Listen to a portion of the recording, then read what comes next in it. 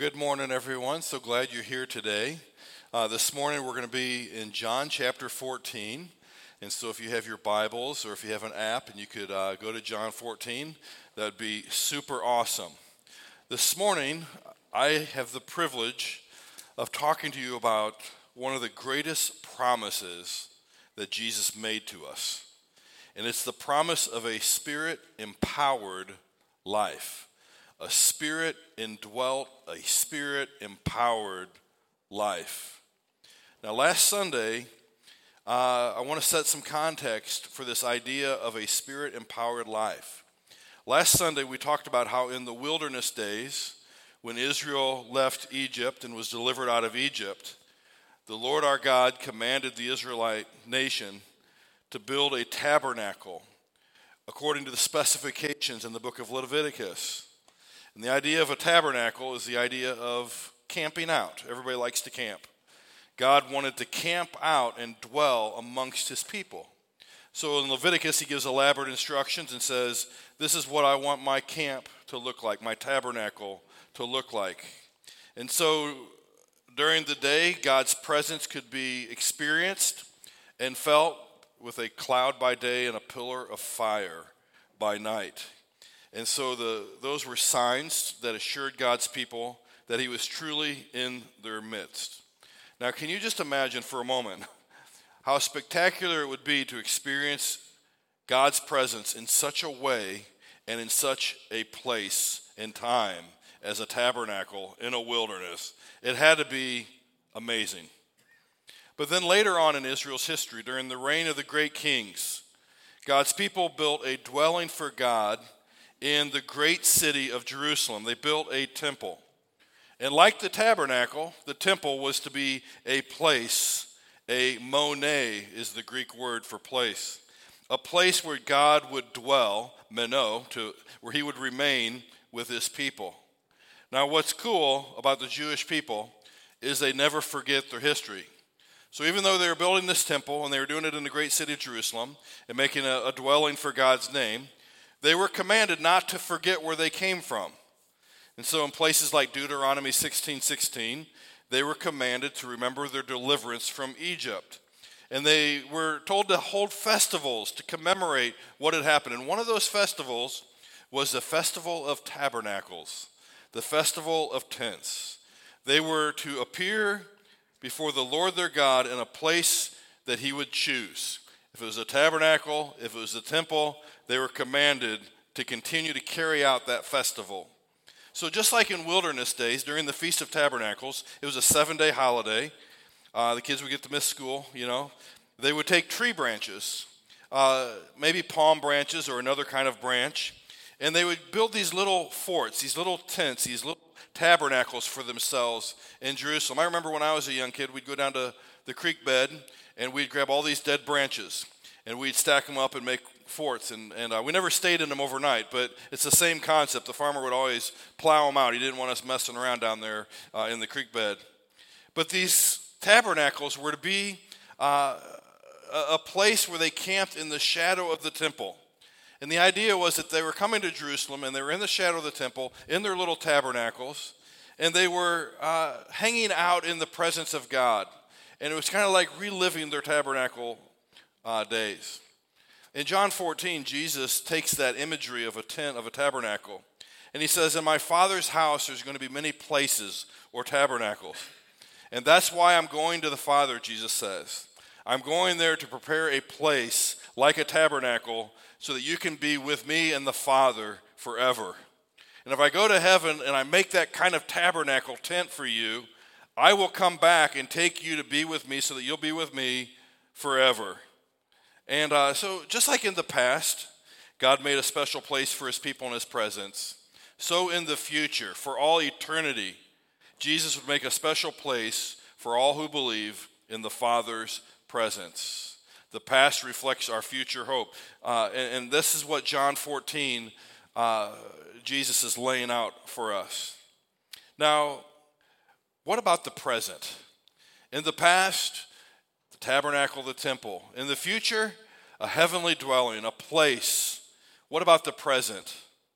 Well, in the present, Jesus has something very special in mind for us, and it is called a Spirit-empowered, Spirit-indwelt life. I want to go back for a moment. In John chapter, throughout the Gospel of John, Jesus begins painting a picture, and it started back during the Feast of Tabernacles. Imagine all these people in their tents, in the shadow of the temple, and they're remembering how God dwelt among them, cloud and a pillar of fire by night, a cloud by day, and they're celebrating God's presence. In John 7, in the midst of the Feast of the Tabernacles, on the last and the most important day, Jesus always chooses his timing very carefully. Is this TV off? Is this working? Nope, no TV. We're going to have to do this old school. John chapter 7. During the Feast of Tabernacles, on the last and most important day, Jesus stands up and he cries out. All these people are in their tents. He says, "If anyone is thirsty, let him come to me and drink." He says, "The one who believes in me, it'll be just as the scriptures say. He'll have streams of living water flowing from deep within him." And John tells us in John 7:39 that Jesus said this about the Spirit, that the one who believed in Jesus, those who believed in Jesus were going to receive the Spirit. But the Spirit had not yet been given because Jesus had not yet been glorified. The Feast of Tabernacles, why did he choose that time? As mesmerized as they were with the idea of God dwelling amongst them, God tabernacling amongst them, Jesus was saying something even greater is about to happen. And it's God tabernacling in you. Not just alongside you, not just you in his shadow, but God in you. That's John 7. So in John 14, Jesus continues this idea, and he picks right up in verse 15. He says this, "If you love me, you'll keep my commands, and I will ask the Father, and he will give you a helper, another counselor, to be with you forever. He is, not it, the Holy Spirit is not just a force or energy of God. He is the Spirit of truth. The world is unable to receive him because it doesn't see him or know him, but you do know him because he remains with you and will be in you." If I had that slide on the TV, I'd have that bolded. I'm sending the Spirit of the living God, and he will not just remain with you, he will be in you. What's possibly greater than God tabernacling among you is God camping within you, within your very life. This is the idea of a Spirit indwelt, a Spirit empowered, God camping within us and living out his life through us. That is the foundation of that idea. Do not let the incredible power of Jesus' promise escape you. In the past, they experienced God's presence in a special place, a tabernacle or a tent. In the future, God's people will experience God's presence in a special place that Jesus is preparing.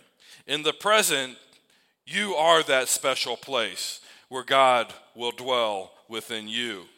You yourself, those who believe, those who love God, those who keep his commandments, those who have been cleansed, those who are yielded before God, you become that place where God's presence is made manifest.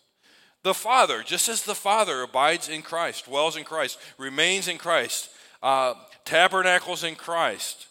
So Jesus is saying the Spirit of God will remain in you and will be in you. Another counselor will come and he will be with you forever. He is the Spirit of truth. Maybe the only greater promise than this is the one of resurrection, that just as Christ was raised from the grave, we shall also. But here he's saying the Spirit will be in you as the Father's in me. Now, in John 15, this is the next chapter in John, verse 26. Jesus keeps reiterating this promise. "When the Counselor comes, the one I will send you from the Father, the Spirit of truth who comes from the Father, he will testify about me. Next chapter after that, John 16:7. Nevertheless, I'm telling you the truth. It's for your good that I'm going away. Because if I don't go away, the counselor will not come to you. But if I go, I'm going to send him to you. And so how does the Gospel of John continue to culminate? John 20. Go a few chapters further. Jesus has died and he's been raised from the grave, and he makes some different appearances to his disciples. And on one occasion he appears in the upper room with the 12, and he says to them, "Peace be with you.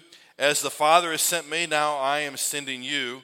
And after saying this, he breathed on them and said, "Receive the Holy Spirit."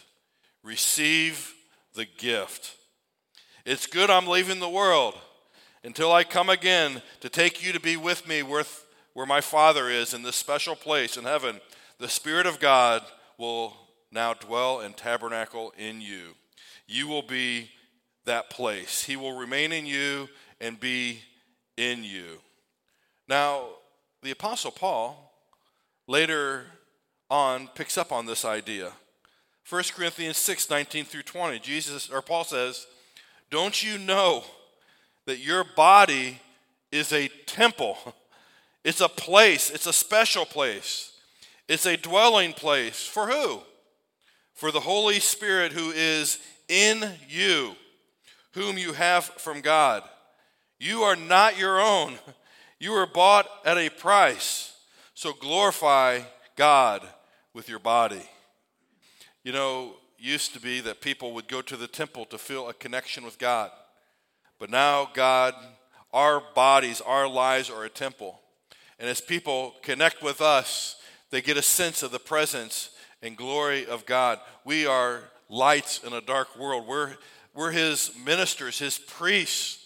And we're ministering in the temple of our own bodies. And we're holding out light and truth and love and every good thing to a world darkened by sin. And you're a temple. Your life should be a place of worship. And worship should be reflected 24/7 in your body, in your temple. It's an incredible idea. The Spirit of God is in you. You were bought with the blood of Jesus. Ephesians 1:14, Paul says, the Holy Spirit is a down payment of the inheritance that you're going to get.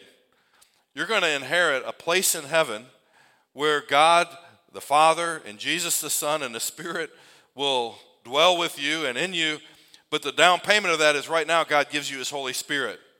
And he's a guarantee, a down payment, a foretaste of your full inheritance until the redemption of the possession to the praise of his glory. The possession is you. God put his Holy Spirit in you. He's marked you. And he's laid claim on you until the day of redemption when he comes to take you to be with him forever. You know, gangs will mark a person to claim ownership over them. And if anybody else comes across that person and sees that marking, they know to whom that person belongs. Sadly and tragically, the mob and the cartels and sex traffickers and all sorts of people will literally brand a person and mark them, to lay claim on them, to say, this person is ours. And this is the place and this is who they belong to. Well, God doesn't mark our flesh. He marks our spirit, and he gives us his Holy Spirit. And the Holy Spirit is a marker that nobody can snatch us out of God's hand, that we belong to no other but to God himself. He is a down payment. He is a mark. Now, when the early church was born in Acts 2, it says, Peter stands up and he says, in the last days, God says, I will pour out my Spirit on all people. That day happened in Acts 1, Acts 2, on the day of Pentecost. God poured out his Spirit on all people. And the invitation to those who watched the spectacle of the pillar of fire, the tongues of fire fall on God's people, Peter said, repent and be baptized, each one of you, in the name of Jesus Christ for the forgiveness of sin, and you will receive the gift of the Holy Spirit. This promise is for you, it's for your children, and it's for everybody who is far off, as many as the Lord our God will call. This promise is for you. A Spirit-empowered, a Spirit-indwelt life. The Holy Spirit, the counselor, He is the gift that will keep on giving. He's our helper, our teacher, our mentor, our advocate, our defender, our intercessor, our guarantor of what we will inherit. We are His temple. I wonder, do you know the Holy Spirit? Do you know anything about the ministry of the Holy Spirit in your life, the indwelling of this power in your life? This last year, I took some men from the men's ministry and we did something we called Disciple Catalyst. And we just began exploring, using the scriptures alone, we began exploring the nature of these relationships, like what is the Father's purpose? And what's the human dilemma that we need to be saved from, right? But we spent time talking about what it means to be Christ-centered, to abide in Christ. And there's a summary of all the verses that talk about it. And it might have been like 7 or 8 pages of material that we kind of cataloged of what it means to be indwelt by Christ, to abide in Christ. But then the document on the Holy Spirit was actually like 12 pages. We just listed all the scriptures. The Bible has so much to say about the Spirit-empowered life. It has as much or more to say about that than it does abiding in Christ. And yet, do we know the Holy Spirit? Do we know this life that we're to be living? The other gospel writers, John was a gospel writer, Matthew, Mark, and Luke, especially Luke. Luke gives special care to emphasize Jesus' relationship to the Holy Spirit. Jesus was conceived of the Holy Spirit. Jesus was filled with the Holy Spirit. Jesus was led by the Spirit. On one occasion, he was driven by the Spirit of God out into the wilderness. Driven, that's strong language. Jesus ministered in the power of the Holy Spirit. At the end of his life, Jesus was raised to life by the power of the Holy Spirit. And it's John that's telling us that this same Spirit that's in Jesus now tabernacles and dwells in us. We don't have to go to a place to connect with God's presence. By faith, God takes residence in us by His Spirit. The same Spirit that Jesus had indwelling Him now indwells us. Romans 8:11. If the Spirit of Him who raised Jesus from the dead lives in you, well then, He who raised Christ from the dead, He can take your mortal body and bring it to life through His Spirit who lives in you. A whole new life of power and of God's presence is opened up to us by God's Spirit. The same Spirit that inhabited Jesus, tabernacled in Him, inhabits us. And so John 14 is a place where Jesus says, not only are you going to be the tabernacle, but He begins to flesh out what our lives look like as the Spirit indwells within us. And this is foreign territory for a lot of believers, sadly. We've never inventoried what this life is like by God's Spirit. Now, this morning, we're going to mention 5 marks of a Spirit-empowered, Spirit-indwelt life. I'm going to talk about one of them this morning. I'm going to talk about the next 4 next week. Save a little bit back. But here's what I want to talk about this morning. That one of the marks of a Spirit-empowered life is that your life is filled with power. Your life is filled with power. So let's look at a couple of verses in John 14, just to whet our appetite.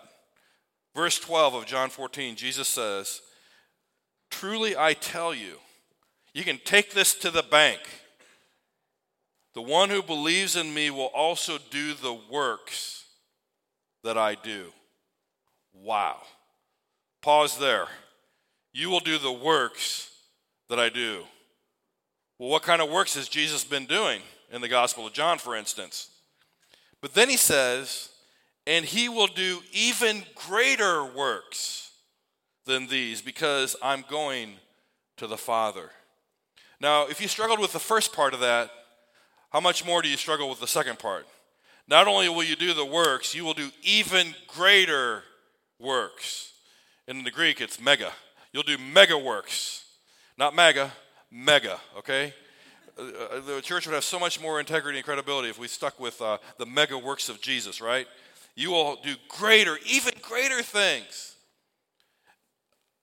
because I'm going to the Father. My authority is going to be dispersed amongst you to do greater things. Now, verse 13, look at verse 13. Jesus doesn't let off the throttle here. Whatever you ask in my name, I will do it so that the Father may be glorified in the Son. If you ask me anything in my name, I will do it. Awesome, Lord.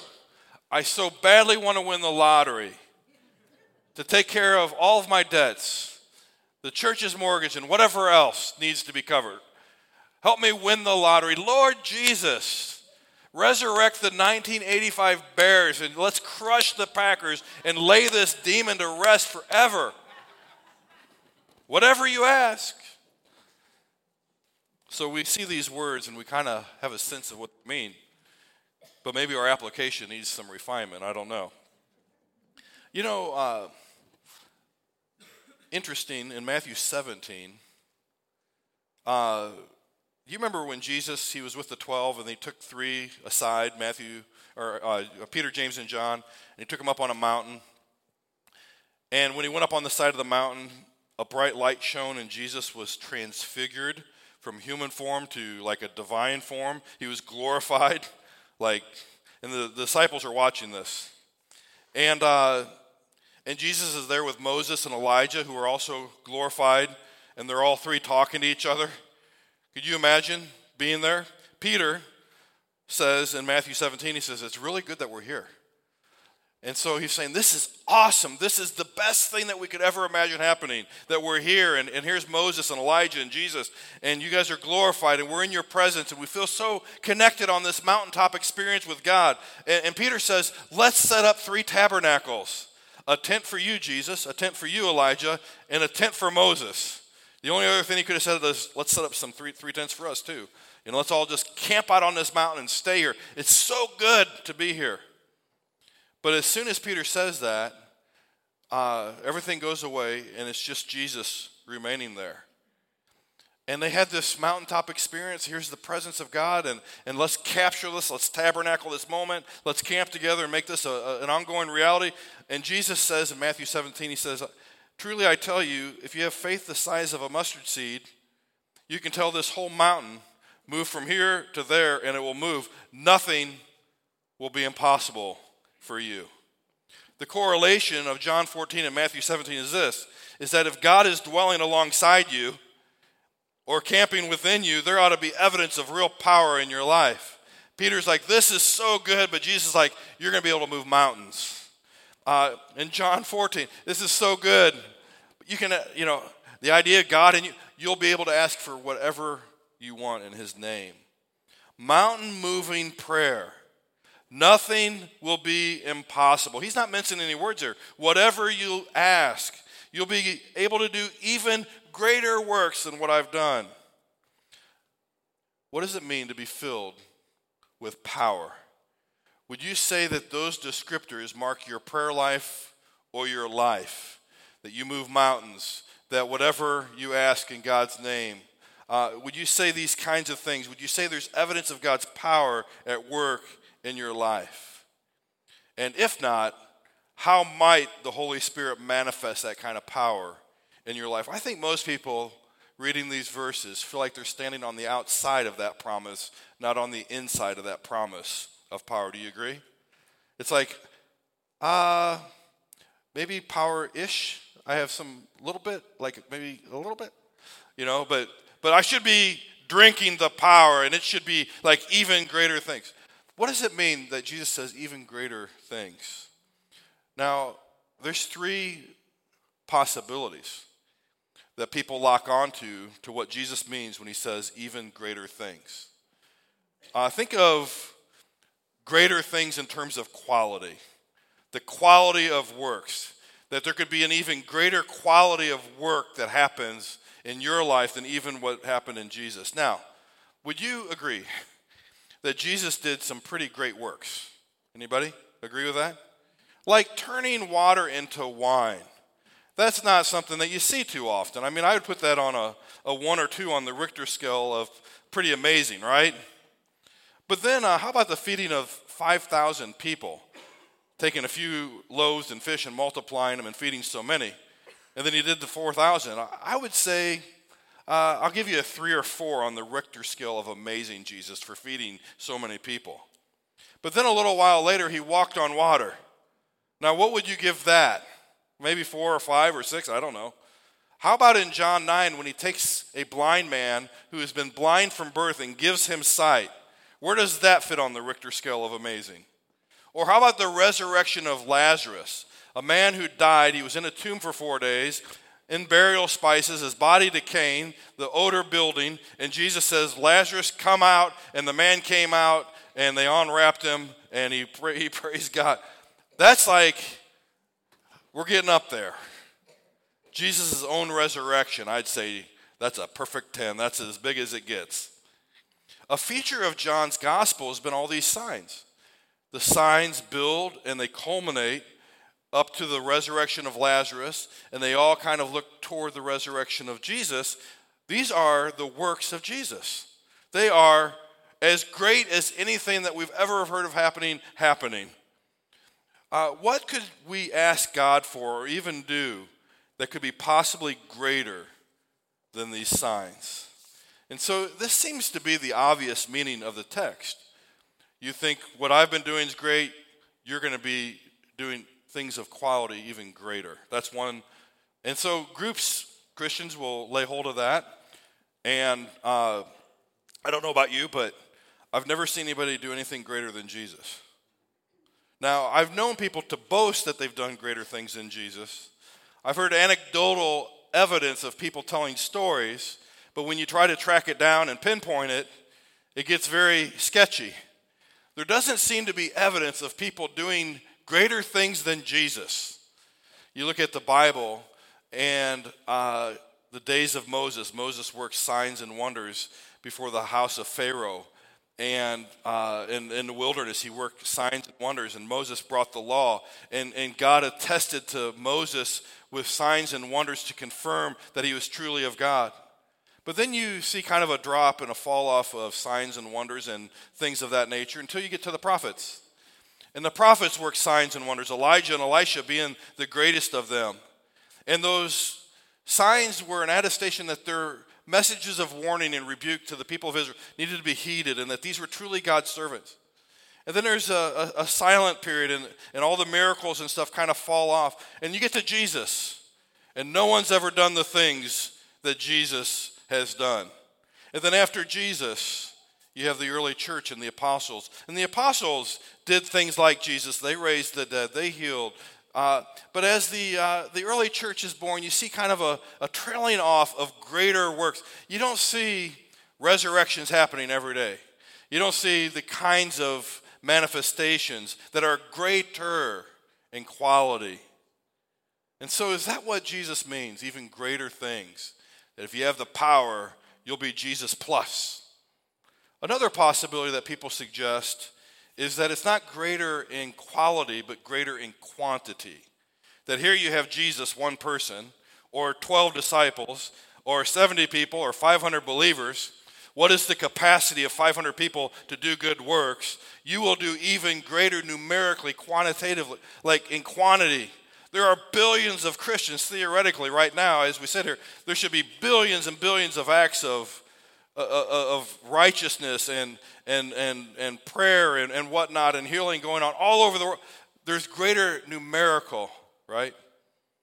But a third possibility is that you could look at Jesus' words and understand them as greater in effect. Greater in effect. And here's what I mean. Every miracle and sign Jesus ever worked was a means to a greater end. What was the greater end? Every miracle was a means to a greater effect. And that greater effect was Jesus did signs and wonders to evoke faith, to make men believe.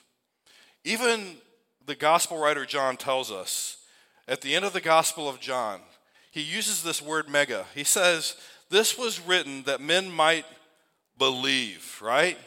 It was written that men might believe. All of this recording, Jesus allowed Thomas to see and touch his nail-scarred hand, that Thomas might believe. But Jesus says, greater is he who believes, though he does not see. It's pretty great when God works a miracle. People see it and they believe. But what's greater than that? A greater effect is that people would believe, though not seen.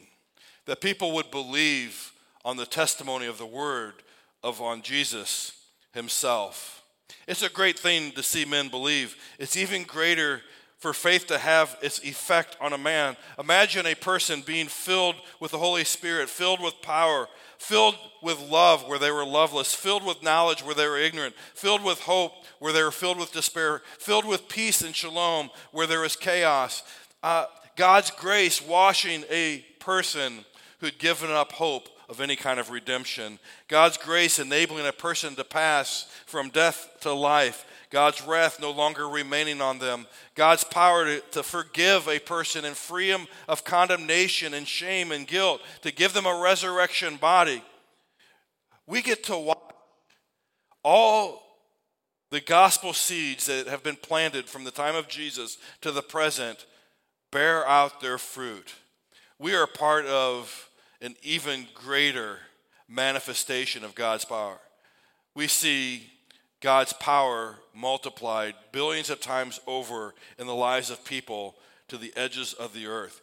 We get to pray kingdom-moving prayers. Thy kingdom come, thy will be done on earth as it is in heaven. We get to pray to the Lord of the harvest to raise up workers. Jesus says, as the Father sent me, I'm sending you to be a worker now.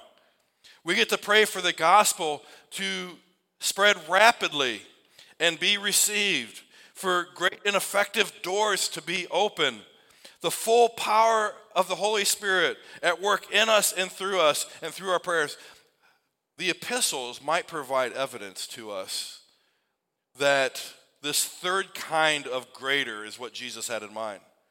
The early church did not pray for the 85 Bears to win the Super Bowl. They didn't pray for lottery tickets.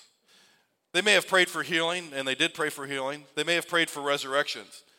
But by far, the early church, what do we see them praying for? We see them praying for the faith, for the effect of faith to be like ripples throughout the ends of the earth. Fill the world with knowledge and wisdom and understanding. Fill this world with love. Open up doors. Make your gospel spread rapidly. Allow people to receive it. All the prayers of the epistles of the New Testament seem to point that God has a greater impact in mind, his power affecting people more widely and profoundly than even in those first days of the church, through his church. Jesus ascended. Why did he ascend? To fill the church with his presence and his power and to do mighty, great works. What greater work is there to be done than to bring a person to a place of faith? Jesus healed decaying flesh in order to turn stubborn hearts toward faith. We can turn hearts toward faith by the simple proclamation of Jesus. The miracle of belief is greater than the sign or the miracle that points and begets that faith. The eyes of the blind man were healed, not just so that he could see physically, but so that he could see and believe spiritually in Jesus. The faith is the greater thing that the man was gifted with. Billions upon billions of people have believed in Jesus, not on the basis of miracles, but on the basis of a miracle, the death, burial, resurrection, ascension, and glorification of Jesus. The miracle of Jesus' ascension is a sufficient base for faith. And so even greater than Thomas, who wanted to see and wanted to have a sign like the Pharisees, they wanted to have their miracles, even greater is those who believe, though not seen. And this is the exact kind of power that's on display every day in our lives as we serve God. Why don't I experience the power of God? It might be because I'm idle in service instead of standing shoulder to shoulder alongside the helper in his work in the world. Why am I not feeling God's power? I might be on the sidelines instead of down on the field where God wants me. His power is at display all over the world, in our lives, through our prayers. God is moving mountains. The most stubborn being that of human hearts of unbelief. Would you like to live a Spirit-empowered life? Would you like the ripple effects of God's miracle in Jesus, the resurrection, to send waves across the earth? Of course you would. The believer is filled with power. Next week we're going to talk about that the believer is filled with love by the Spirit. He's a spirit of love. The believer is filled with knowledge and wisdom and all understanding because the Holy Spirit is a spirit of truth. We're also filled with hope because Jesus says in this passage, I'm not going to leave you as orphans. I'm coming to you. I'm going to send my Spirit to you. We're also filled with peace, shalom. Shalom is the great ambition of the Jewish people, shalom, peace. And we have a spirit of peace. And Jesus says, peace I leave with you, peace I give you. So we're going to unpack more of the Spirit-empowered life next week. But this morning, we invite God's Spirit to awaken faith within us and awaken faith through us, to let His power melt us, but also melt hearts, to move this stubborn mountain and also other stubborn mountains. Will you pray for God's power to be manifest in your life as He draws all men onto Himself? Let's pray. Dear Father, help us to understand what it means to be filled with power and to live in power and to be a conduit of your power, to draw all men onto yourself, that all men might be a dwelling place, that they might be temples, that they might minister your glory on your behalf to a world filled with darkness. Father, help us to lay hold of this promise of a Spirit-indwelt life. We pray in Jesus' name. Amen.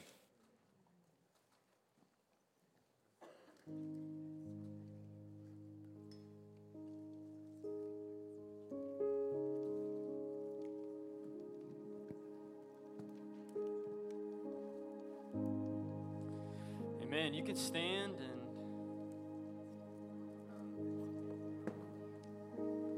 I want to lead us in just a moment of response today.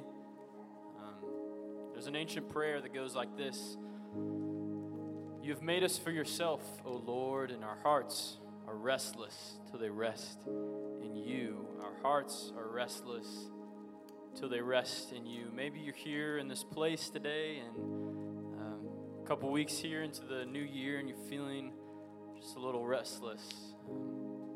Whether it's the New Year's resolutions and goals you're trying to stay on top of, or just the to-do list and the schedule, just all the stuff you're trying to manage. All that is good, but it can leave us restless sometimes.